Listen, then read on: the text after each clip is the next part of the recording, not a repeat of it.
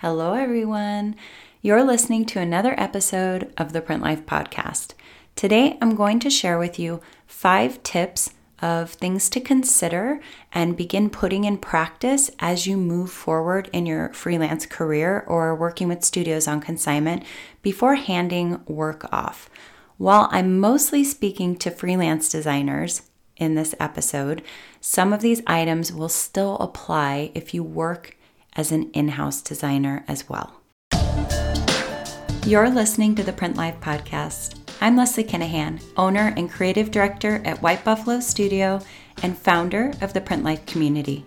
This podcast was created to offer insight into the hidden world of print design. If you're a surface pattern or print designer who wants to attract dream clients, increase sales, and build a sustainable business that you love, you're in the right place. With over a decade of experience, I'll be covering all things surface pattern and print design, sales, marketing, and mindset to support designers in growing a creative business. Whether you're freelance, in-house, or just getting started, I've got you covered.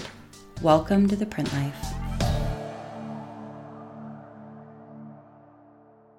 I can remember back to some of the first jobs that I had as a freelance designer in our industry, whether print design or doing CAD work or mocking up bodies. And if you're anything like me, maybe you feel as somebody new to freelancing, you may feel a little insecure. Maybe you don't quite trust your gut just yet. You need a little bit of support, somebody to bounce your ideas off with, somebody to kind of hold your hand through the process and tell you exactly what they need. Maybe you need the feedback loop.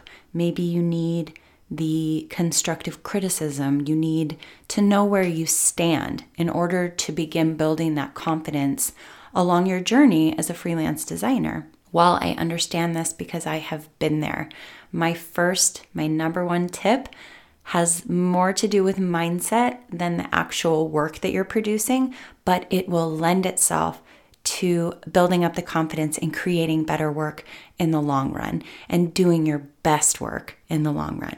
So tip number 1 is all about taking note of when we begin viewing our relationships, either with freelance clients or with a studio that we're working with on consignment, when we're viewing those relationships as more of an employee-employer relationship rather than a partnership. And if you can try and keep in mind and work on practicing the idea of viewing these relationships that you're going to begin building as a freelance print designer, either working with studio on consignment or working with your own clients, we begin viewing these as partnerships. It will support you in the long run. Not only will it help you to build your confidence, but it's going to build very strong relationships and very strong bonds with the clients that you're working with and with the studios that you're working with. Often, as we get started as freelancers, we are craving the feedback. We're craving the connection because perhaps we're used to an in-house job, or perhaps we're used to school, right? Where we need to know, how did we do? What did you think? What's going on? What's my grade? What's happening, right? Or with an in-house job, we're constantly getting feedback. We're being told exactly what to do, exactly what is needed from us. And often as freelancers, it's our responsibility to hold up our own end of the partnership by not needing as much of that hand-holding. As you begin building relationships, you will 100% come across clients who will give you that. They're like in your inbox all day long. They're constantly calling you. They're telling you exactly what they want. They're giving you more feedback than you can even handle. But then often when you're working with the studio on consignment, you will feel the effects of working with somebody who runs their business alone. Trust me from experience.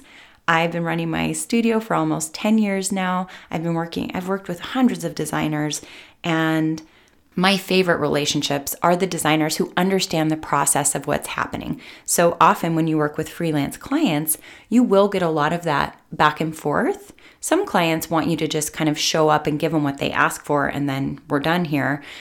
Some clients want to hold your hand through the process because maybe they don't quite trust the process of working with the freelancer yet.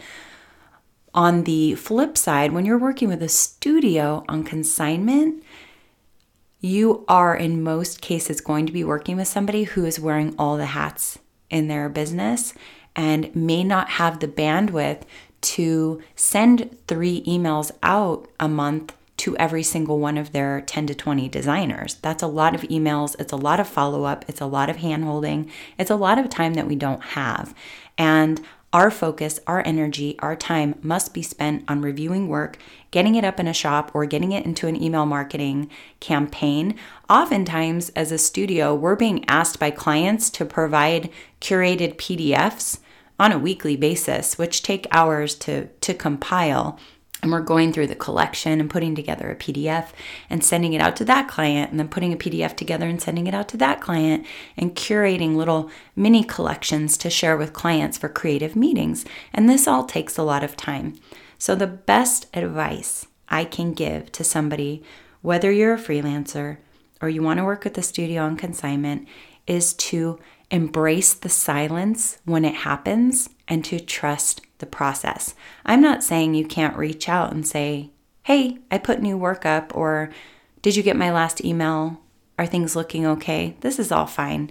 But when we need that constant interaction, that constant attention, the constant critique, the constant information, it's not going to work as well with many freelance clients, and it definitely is not going to work very well with a consignment studio who doesn't have a lot of time to be engaging with their designers.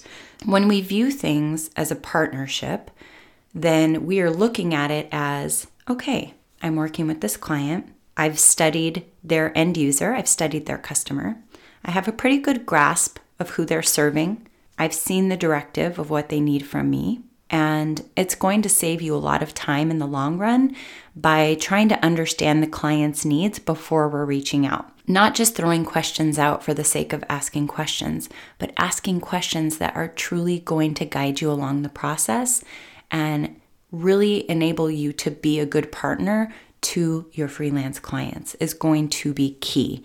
Not second guessing yourself and asking questions in a way where they don't feel confident in the relationship, but the questions should be strong questions that lead to a strong outcome. Working with a studio on consignment, we really need to trust that process there as well, and understanding that when you hand off work, that's the extent of your part of the arrangement. Now it's up to the creative director in the studio to show that work, to give you notes if necessary, to get that work up on an online shop or print it to fabric or in the hands of the sales rep or the agent or off to New York in a package all ready to go. Whatever they need to do, now they have your work. You've let them know that you've submitted new work. And now we let it go. We take a breath. We trust the process. And the more you can trust in the person that you're working with, the more you're viewing this arrangement as a partnership rather than an internship. And when you work with a print design studio on consignment, it's not an internship. It's not a training for you. It's a job, and it is a partnership. And the creative director does need you to view it as such in order for that relationship to flourish, in order for that relationship to work. And you will build confidence over time. You will get more confident in the arrangement as it is with the particular studio or company or client that you're working with. But that can be the number one place where I see artists kind of lose their way, is getting overwhelmed with the silence instead of moving forward and trusting the process. Number 2, working in groups. Working in groups can be a really amazing way to increase sales and to really kind of begin to explore and play with your handwriting as well. Because when you do work with a studio on consignment, that's the give and take there, is that you're able to play and explore and kind of nurture your own unique style, nurture your handwriting in working in these particular ways with a studio. So for example, you get a design brief. The design brief is retro florals that are pastel and feminine. So feminine, pastel, retro florals, let's say, was the mood board. You don't just want to hand off one print for that board. You want to do what we call like a mini group or a small collection of prints that work to that brief.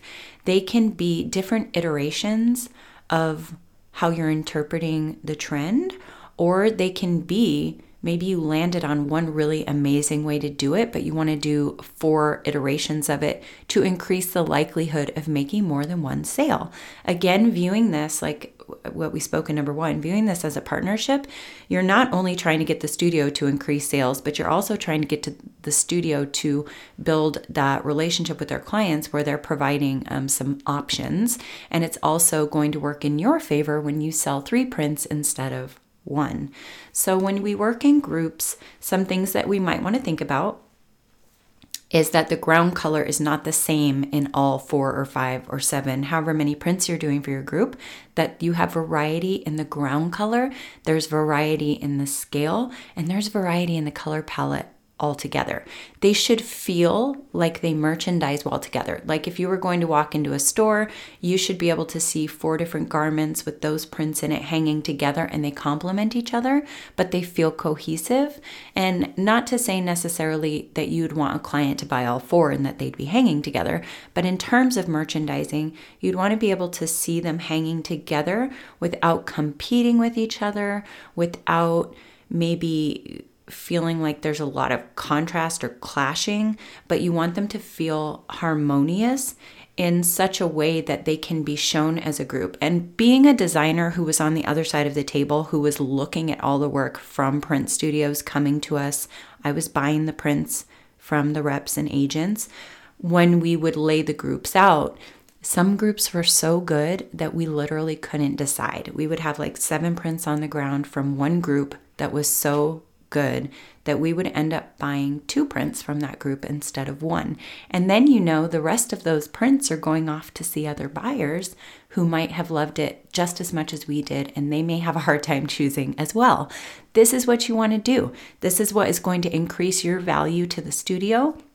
This is what is going to increase your sales, and this is what is going to help you better understand how to not only interpret a trend in a variety of ways, but how to be cohesive in your handwriting.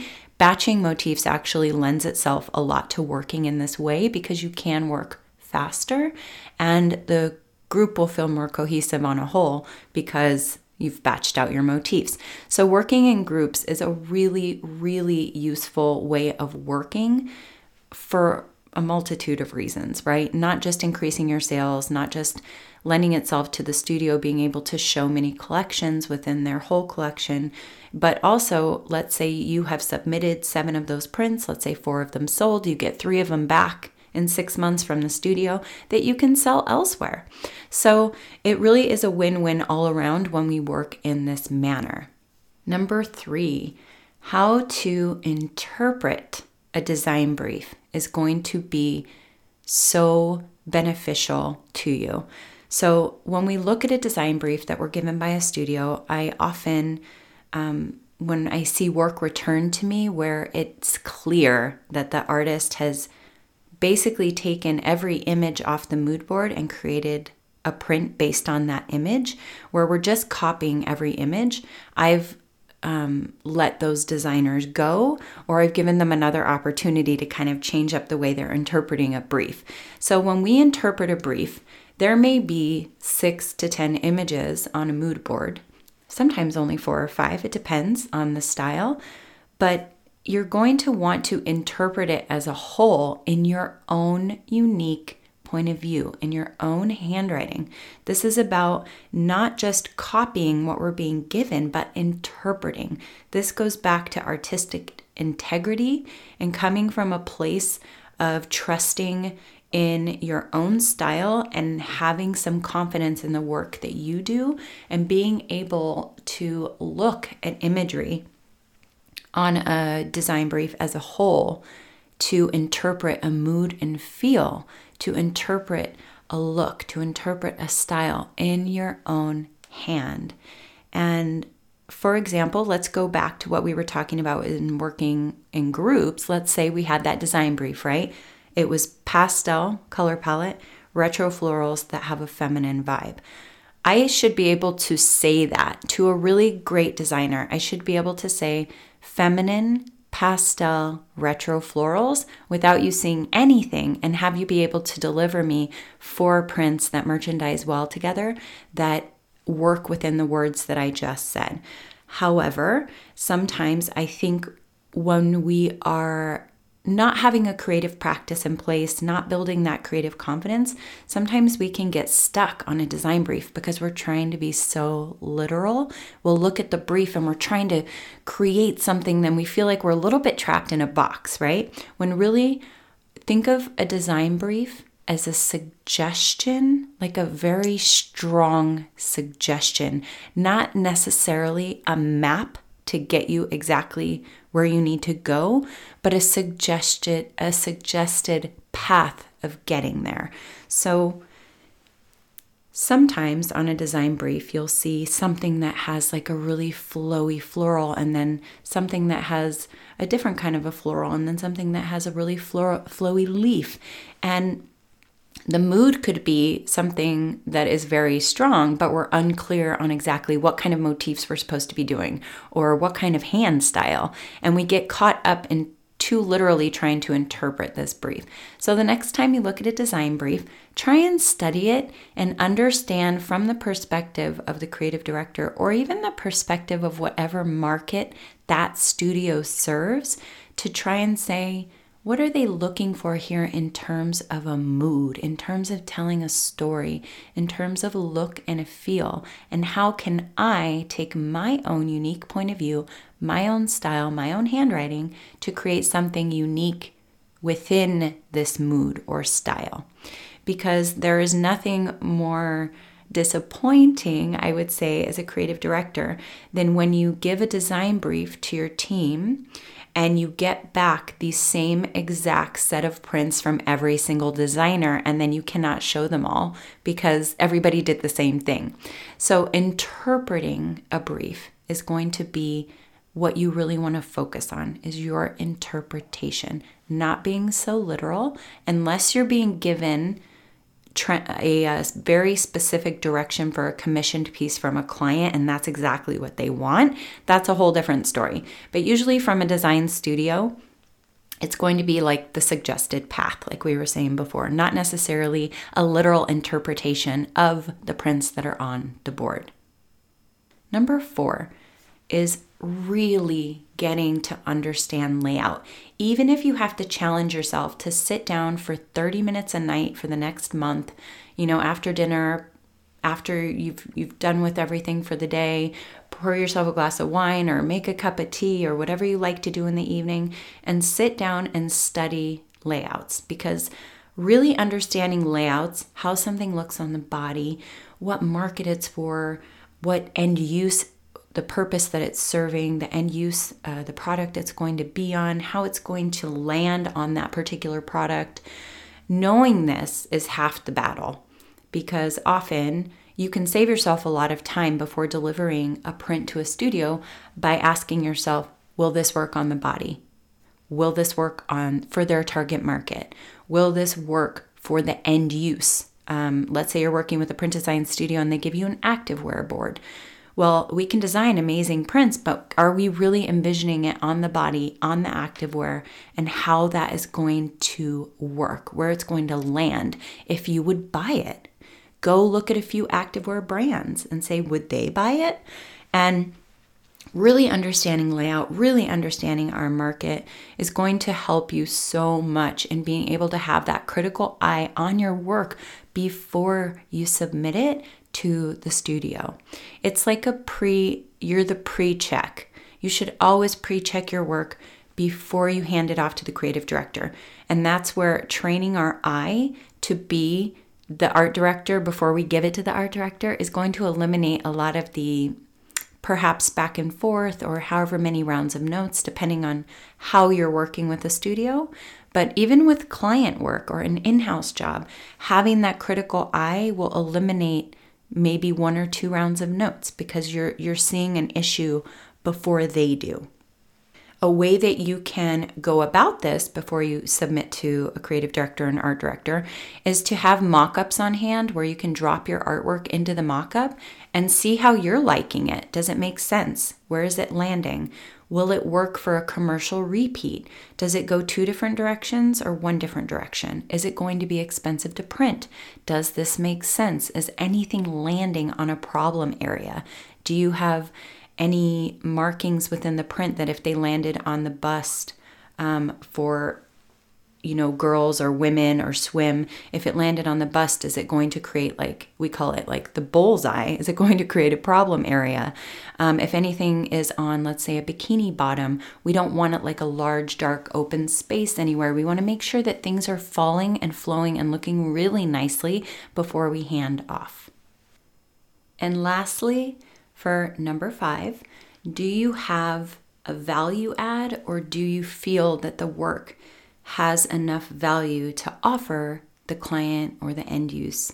So oftentimes, going back to the design brief suggestion that we were talking about in step number 2, which was pastel, feminine retro florals, right? There's a lot of different ways that you can interpret this. And if you were to just draw a few simple retro florals in pastel colors and toss them, and that was it, a print that is so simple looking that it appears that it would be easy enough for an in-house designer to throw together, the companies and the clients aren't necessarily looking to the studios to purchase these types of prints. These types of prints do sell, and whether that be to do a custom job for somebody as a freelancer, or if you're an in-house designer and you're cranking out really simple stuff. But when clients and companies and brands come to a print studio, they're not necessarily looking for those really simple prints. However, sometimes simplicity can be one of the hardest things to accomplish and make it look like it has a lot of value. So look at your work through the lens of, even if it's simple, does it feel like an expensive print? And a really great person you can reference, look up online to get a good idea of what I'm talking about here would be like an Orla Kiley. So very simple motifs, but the design is really beautiful. It's executed well. So it's about really looking at your work and saying, will this sell for the rate in which the studio is selling the work? Does this have enough value? Am I offering the client enough value?